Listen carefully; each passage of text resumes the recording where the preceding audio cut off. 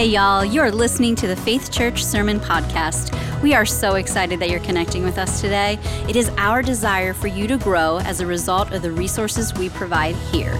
We pray that this blesses you today as you seek to know Him more.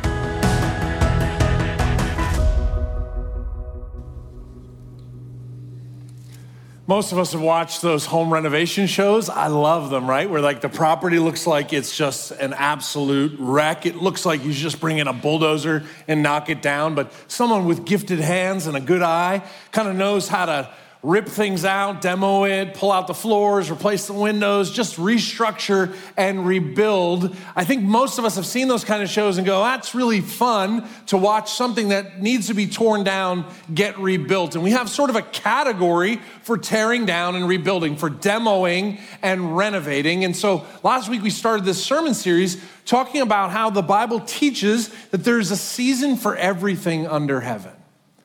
That there's a time for everything, a season for all things under heaven. And so when we think about homes or cars or properties, tearing something down like a house and rebuilding it is kind of inspiring, right? We kind of look at it and go, that's really cool, that's neat. I can see why the Bible would go, there's a time for demolition and a time for renovation. I get that, I see that.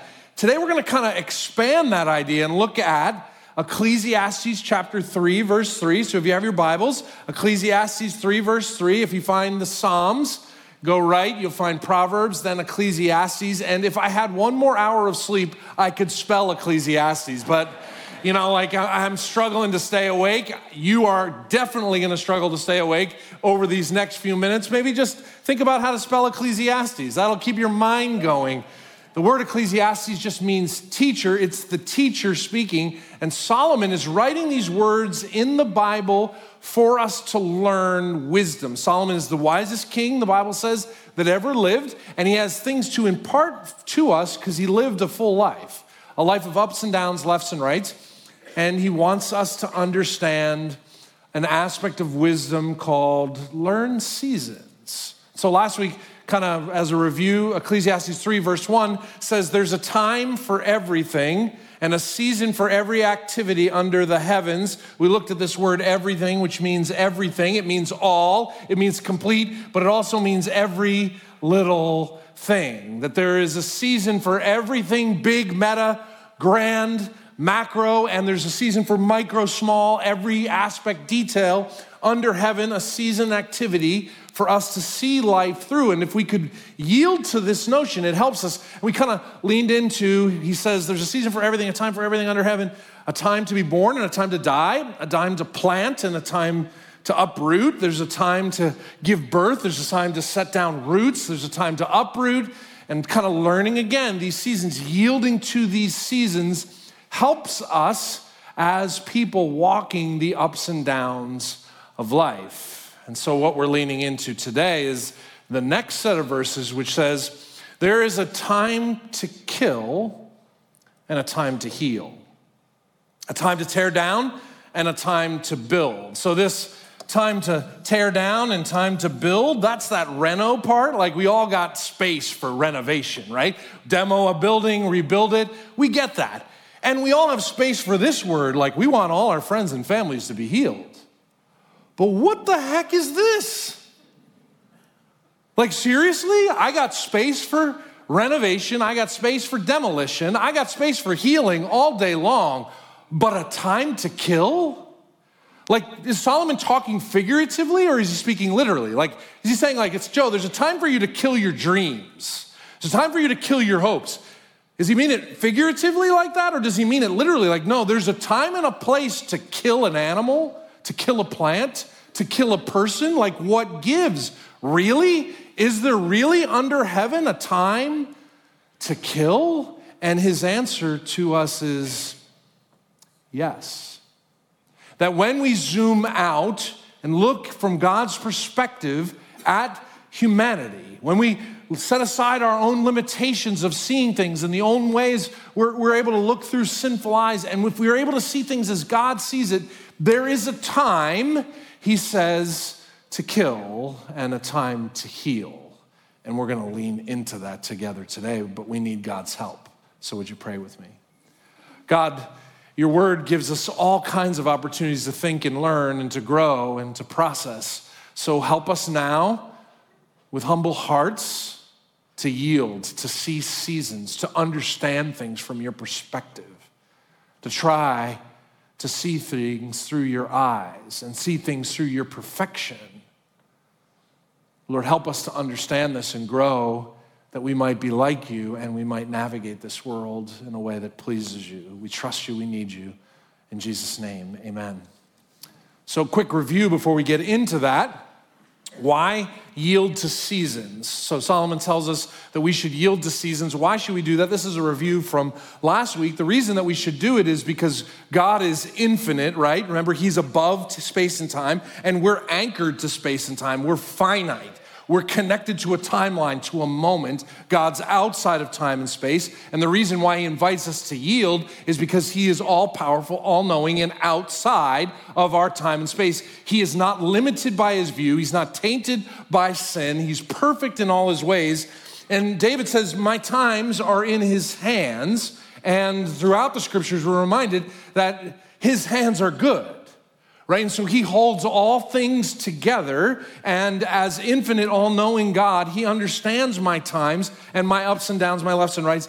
He holds all things together, and he is trustworthy and patient and kind and merciful.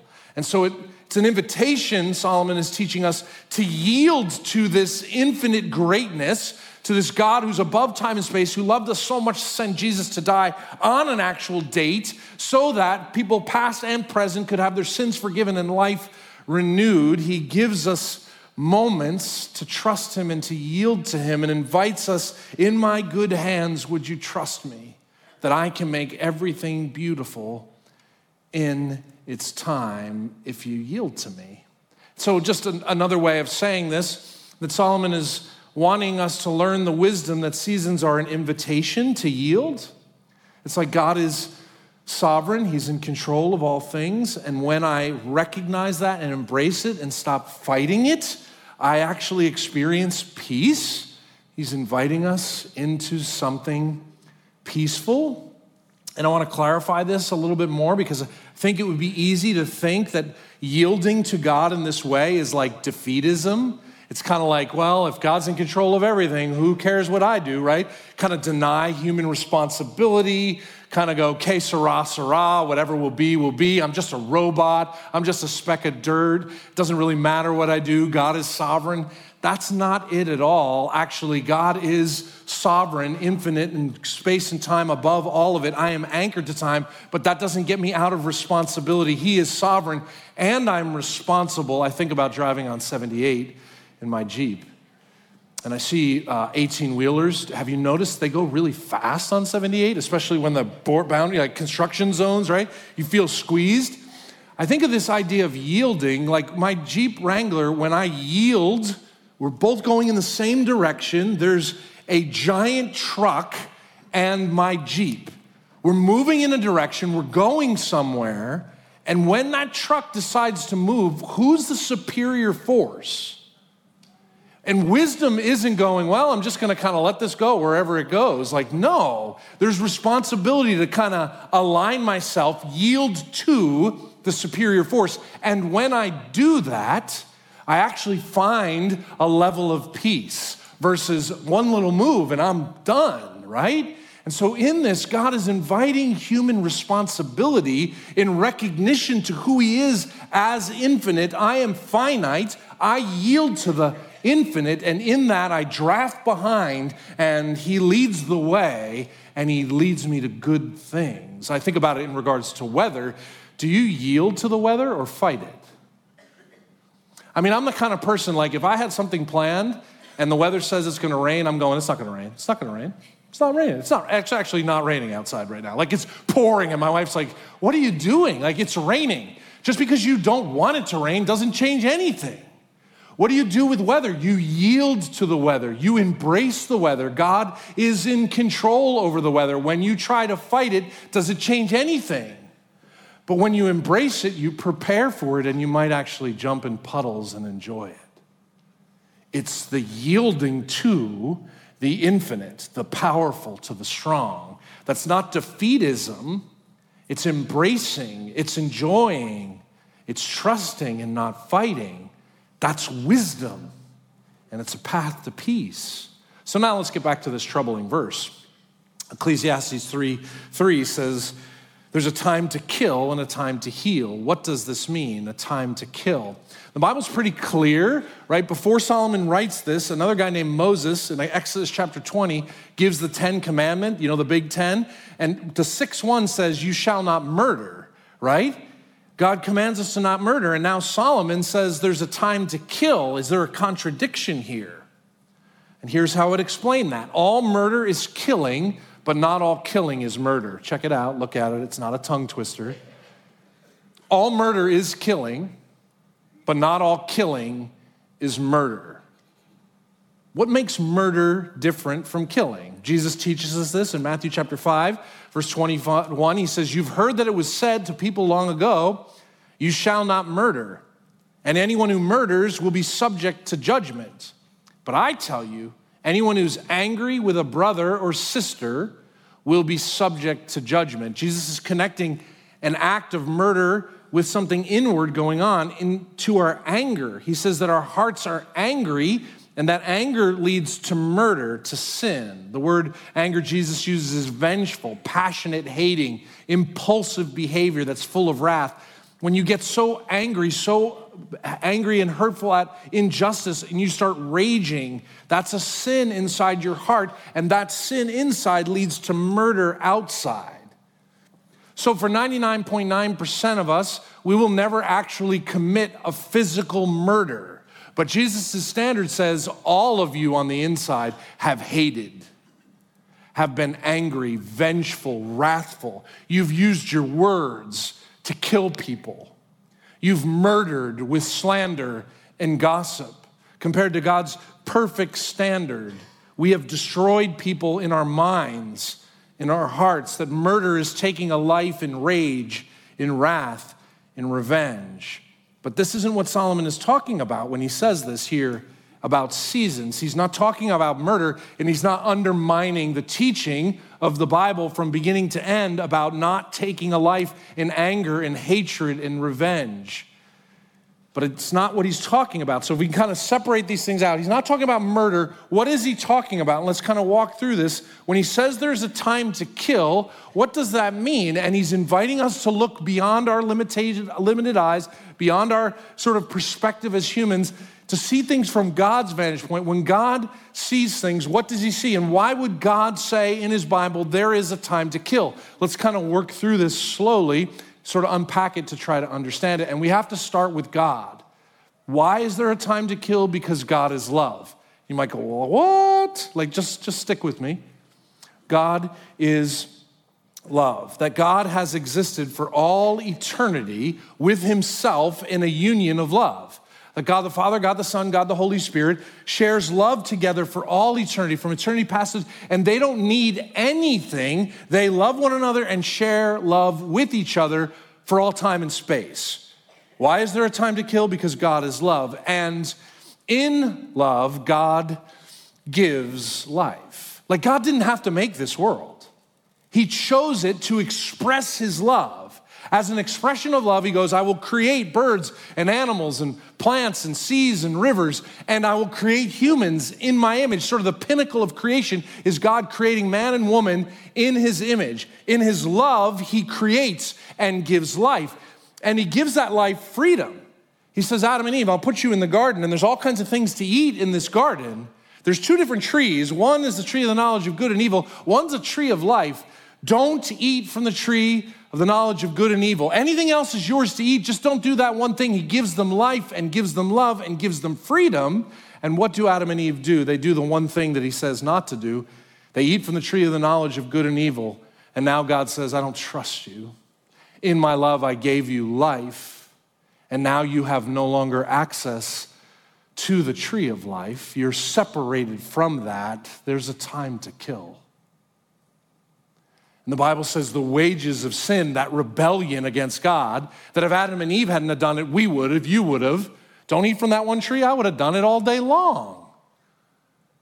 But in that, it says the wages of sin is death, the Bible teaches. There's a time to kill. So in love, God gives life, and in love, God takes life. And none of that's murder. That's not revenge. It's not anger. It's not impulsive. It's God saying, I give life, and in love, I take life. Probably the best place to see this in the Bible, if you haven't read the book of Job, I'd encourage you. Old Testament book, known as the oldest book in the Bible. There's a guy named Job, and the seasons of Job's life are interesting. One season of Job's life in the beginning of the book of Job, it says he's the most righteous man on planet Earth. He's wealthy, he's healthy, he's got a huge family. Everything's going great for him in a season. And then in another season, God changes everything on him and tests everything. And he loses his wealth, he loses his health, he loses his family in a moment.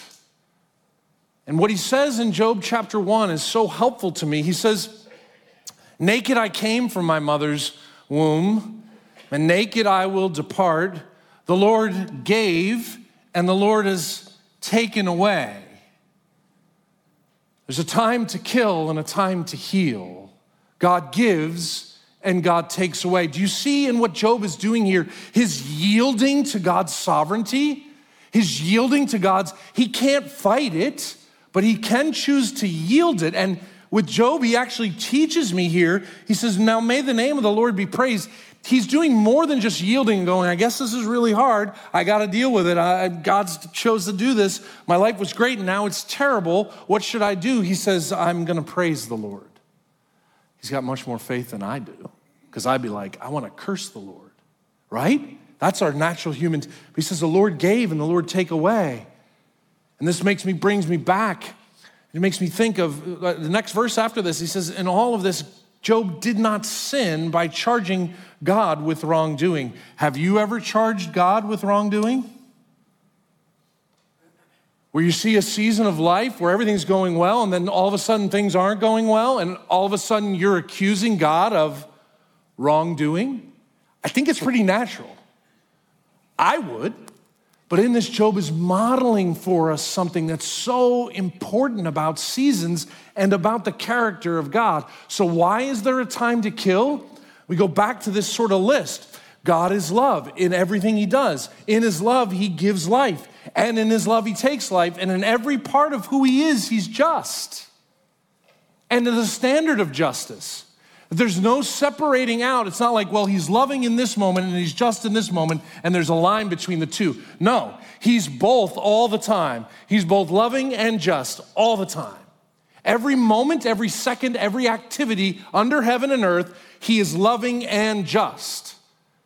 No spot that we can separate that out and go, well, that's his love and that's his justice. No, intricately twined together. I love how Revelation puts this. Revelation chapter 15, John's writing at the end of the scriptures, right? So you see this in the beginning and the end of the Bible. He says in Revelations 15:3, great and marvelous are your deeds, Lord God Almighty. Just and true are your ways, King of the nations. Who will not fear you, Lord, and bring glory to your name? For you alone are holy, perfect, without sin. For you alone are perfect, without sin. All nations will come and worship before you, for you're righteous, perfect. You always do the right thing to everyone in every situation, for your righteous acts have been revealed. He's saying every aspect of God's character. There's not one time where you can go, well, that's love and that's justice. You know what? When he does that, that's justice and not love. You know, when he does that, that's love and not justice. No, it all comes together in the person and the work of Christ. And if you want to see it, look at the cross. Both his love and justice side by side together, crucifying his son to be loving and just and give us life. Solomon is encouraging us to see that in the seasons of life, there's a time to be born and a time to die. There are seasons for God to give life and seasons for God to take life. This is hard, isn't it?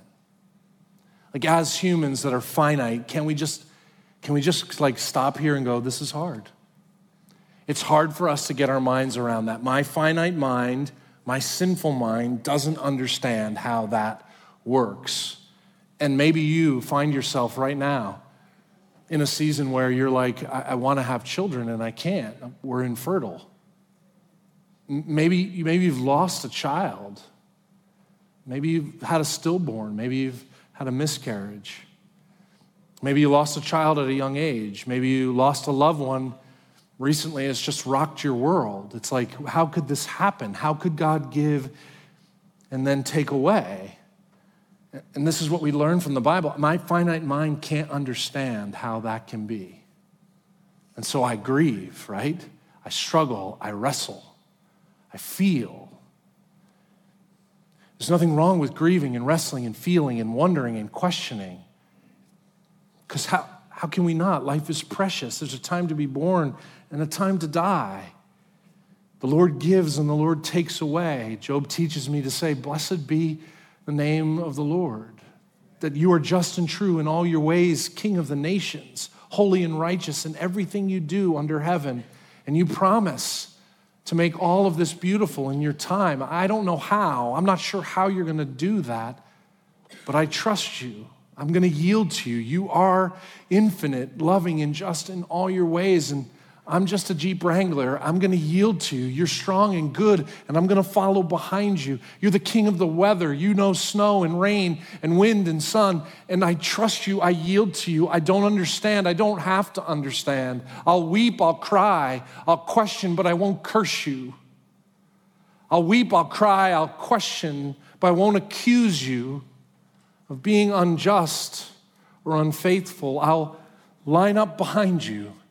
Would you clear a way to the day you make it beautiful? And when I can see it again and the sun comes out in your time. And I think for most of us, I think we could at least try to get our minds around the fact that God is perfectly loving and just in all his ways, right? It might be hard, but we can get our minds around, okay, God could take life and heal life, but what about humans? Does this mean there's a season for humans to kill and heal? And the answer is yes. If God is both loving and just and gives life and takes life, then those who are created in his image, we also have a time to kill and a time to heal. And this is taught throughout the Bible, but the best example I could give you is the Old Testament, the prophet Jeremiah. God has loved his people. He's shown great love towards the people of Israel, has provided for them, protected them, and said, just follow me, just trust me, just walk with me. And they said, we'll trust you, God, we'll walk with you, we'll follow you. And then they've rebelled against God over and over and over again. And God has gotten to the point where his love and justice, he goes, I have to discipline you because you keep rebelling against me. And he raises up a prophet named Jeremiah and gives him a difficult assignment. Chapter 1, verse 9, he says, I have put my words in your mouth, Jeremiah. See, today I appoint you over nations and kingdoms to uproot and tear down, to destroy and to overthrow, to build and to plant. He's inviting Jeremiah to be an agent of love and justice towards the nation of Israel. Later on in Jeremiah 15, God gets to a point where the rebellion is great. So he says to them, send them away from my presence. Let them go. And if they ask, where shall we go? Tell them, this is what the Lord says. Those destined for death to death. Those for the sword to the sword. Those for starvation to starvation. Those for captivity to captivity. I will send 4 kinds of destroyers against them, declares the Lord. The sword to kill, and the dogs to drag away, and the birds and the wild animals to devour and to destroy. And that sounds so foreign to us because we just have this image that God is just love, but he is both loving and just in all his ways. And when he does this, it's not murderous or angry or impulsive. It's love. And so he uses all of creation and he uses humans to carry out love and justice under heaven. And that's why Solomon can say, under heaven, there's a time for humans to kill and a time to heal, a time for us to tear down and a time for us to rebuild. What does all this mean practically? So I'm wrestling with this. Like, wouldn't it be great for me to just do a little sermon about renovation? Like, why does it have to get like this? It's like, because this is the truth. And the only reason there's renovation is because there's a time to kill and a time to heal. And what do we do with this? We could take this in 100 directions. As I wrestle with this, there's so many different ways this intersects our lives. So I just said to God this week, like, what do you want to say to your sons and daughters at Faith Church about this truth? I could apply it in a lot of ways. This is what God's laid on my heart to share with you today, that God loves life and so should we. Like, in light of this truth, to remind ourselves, to remember that God loves life. Do you love life? Do you celebrate life? Do you live life to the fullest? Do you seize the day? Of all people on earth, Christ followers should rejoice and party and live and celebrate and breathe and enjoy. Do you live life to the fullest? Or are you just, life stinks, all the time negative, right? It's like, really? You have life and breath and God gave it to you? Is your life marked by a love for life? If you're married, do you create life? I read something this week, it was fascinating. It says now in America today, we own more dogs than kids. There's a better way of saying that. But it says in America today, the average amount of dogs in homes compared to the because we've bought into the lie that children are a problem. Instead of being like God and creating life, following the command of God to fill this world with all the difficulties that are here, yes, but there's something about bringing about life that mirrors who He is, and it's what He wants us to do. It's what He made us for. But we've become so fixated on ourselves, and I can put my dog in the shelter for a little bit and go do whatever the heck I want and leave them alone for 12 hours and hope they don't poop. But I can't do that with a child. But when we love life, we have dogs and kids. Both, right? And so I look at Faith Church. We believe human life at every stage is sacred and is created in the image of God. We celebrate and protect life from conception to natural death. We care about the homeless. We care about the orphaned. We care about the oppressed. We care about the elderly. We care about life at every stage. Protect it, serve it, love it. That's what it means to be like God. That's loving life. And just thinking about one of the simplest ways to do this is about our words. Do you know how powerful our words are to both give and take life? You know how we'll know about each other whether you love life? Your words will match loving life. Paul says in Ephesians 4, do not let any unwholesome talk come out of your mouth, but only what is helpful for what? For building others up according to their needs, that it may benefit those who listen. How will I know if you love life? How will you know if I love life? Do my words build up or tear down? Do my social media build up or tear down? When I don't like something, do I build up or tear down? Our words have the power of life and healing or demolition and destruction. We love life by building people up with our words. God loves justice, and so should we. He's both loving and just. And as His child, do you see injustices around you? Do you recognize where people are not treated with equality? Do you recognize those areas? Do you do something about it? There's so much controversy over justice and social justice and what is justice in our society. God is just. The Bible teaches justice. So I want to align my heart to biblical justice and fight for justice for every person. To the extent that I don't want justice for everyone, then I'm not being like God. Do you seek justice? Micah 6:8, He has shown you, O mortal, finite being, what is good. And what does the Lord require of you? To act justly, to love mercy, to walk humbly with God. I am put on planet Earth to seek justice like God, biblical justice. Do you protect and preserve and fight for other people's justice? Certainly, one of the applications of this text is that we should seek peace and not death. Is there a time to kill another person on planet Earth? Is there a place for self-defense? Yes. Is there a place for a moral society to use lawful means to take a life? Yes. Is there a place for a moral society to go to war? Yes. But each and every circumstance, the child of God wants peace, not blood. In each and every circumstance, the child of God wants peace. So in all these different areas, in our law enforcement, in our military, in self-defense, is it bloodthirsty people or people of peace, seeking justice and love for everyone? Romans 12:18 says, if it's possible, as far as it depends on you, live at peace with everyone. So I'm a man of peace. Are you a woman of peace? Are you a man of peace? Or are you someone who's bloodthirsty? Of course there is extreme examples of killing that are justifiable, but we should be people of peace, seeking peace at every intersection, not people of blood and of death. And last, perhaps most important application that I can encourage you towards when I look at this text as a church family today, that there is something we should kill, and it's deception.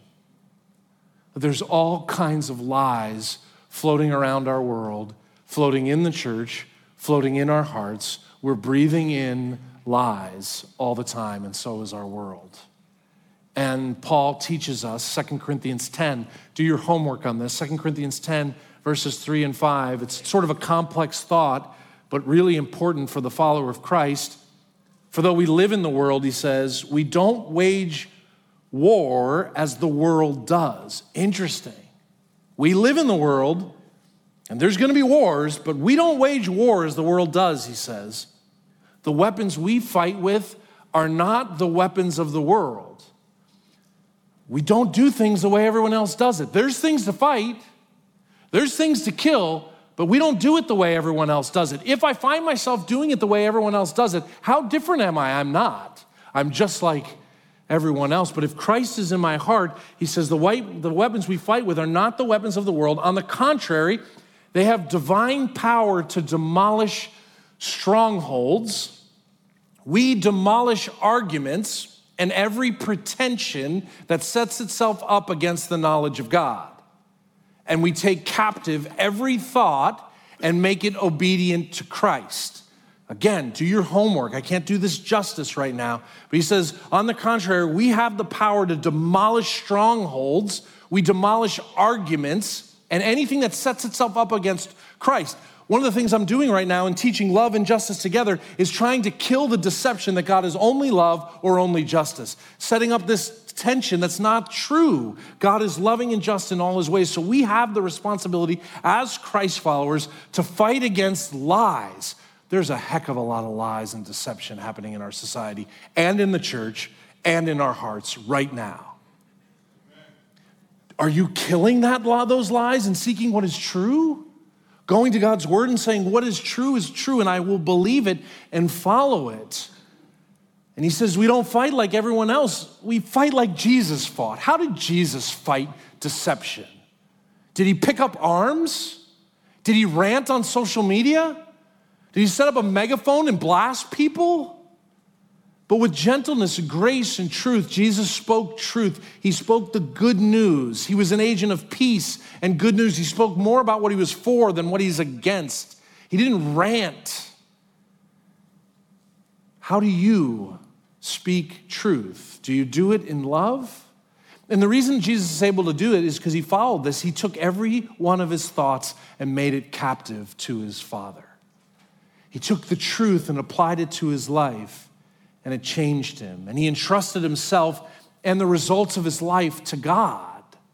Here's the truth. I'm going to share it. I'm going to speak it. I'm going to live it. I'm going to serve it. And the results of that truth, God, I trust you with the results of that truth. It's not my job to get results. My job is to be full of grace and truth, gentleness and kindness, self-control. We're called by God to demolish strongholds of deception that are holding people back. And they're everywhere. They're in my heart. They're in your heart. Kill it. The lies that the evil one is using about who you are, kill it. The lies that are spoken in our society about who the human race is and isn't, kill it. Speak the truth, know the truth, tear down lies and build up what's true using words and gentleness and kindness, grace and truth together, taking every captive thought captive to God. It's how we embrace the truth of Christ. There's so much more I could say about this, but I can't encourage you enough to open your Bible, to realize that there's all kinds of deception that's happening in our society today. And we have the responsibility and opportunity to know the compass and the anchor of our faith, to know what's worth living and dying for. Jesus shows us how. And so as we kind of conclude today, there are seasons of life, and this season teaches us there's an invitation to yield to God's love and justice and experience peace. So last week we looked at how God is infinite and we're finite, and when we yield to his massive nature, we yield to his sovereignty, it gives us peace. But here I would encourage you to see everything that God does as both loving and just, not a separation between them. And if that's true, when we yield to that, there is a time to kill and a time to heal. There is a time to tear down and a time to build up. Because God is loving and just in all his ways, I can walk in that and yield to that and recognize I can be a person of peace, gentleness, grace, and truth, but I can also yield to the fact that under heaven, there's a lot of things that happen that I can trust him with even when I don't understand. It's okay to not understand. It's not okay. Well, it's okay to not yield to an 18-wheeler, but it's going to bring you destruction, right? And so in God's love and justice, in his infinite goodness, yield to him and watch the peace and the purpose that's going to come. Would you pray with me? Lord, there's a season for everything.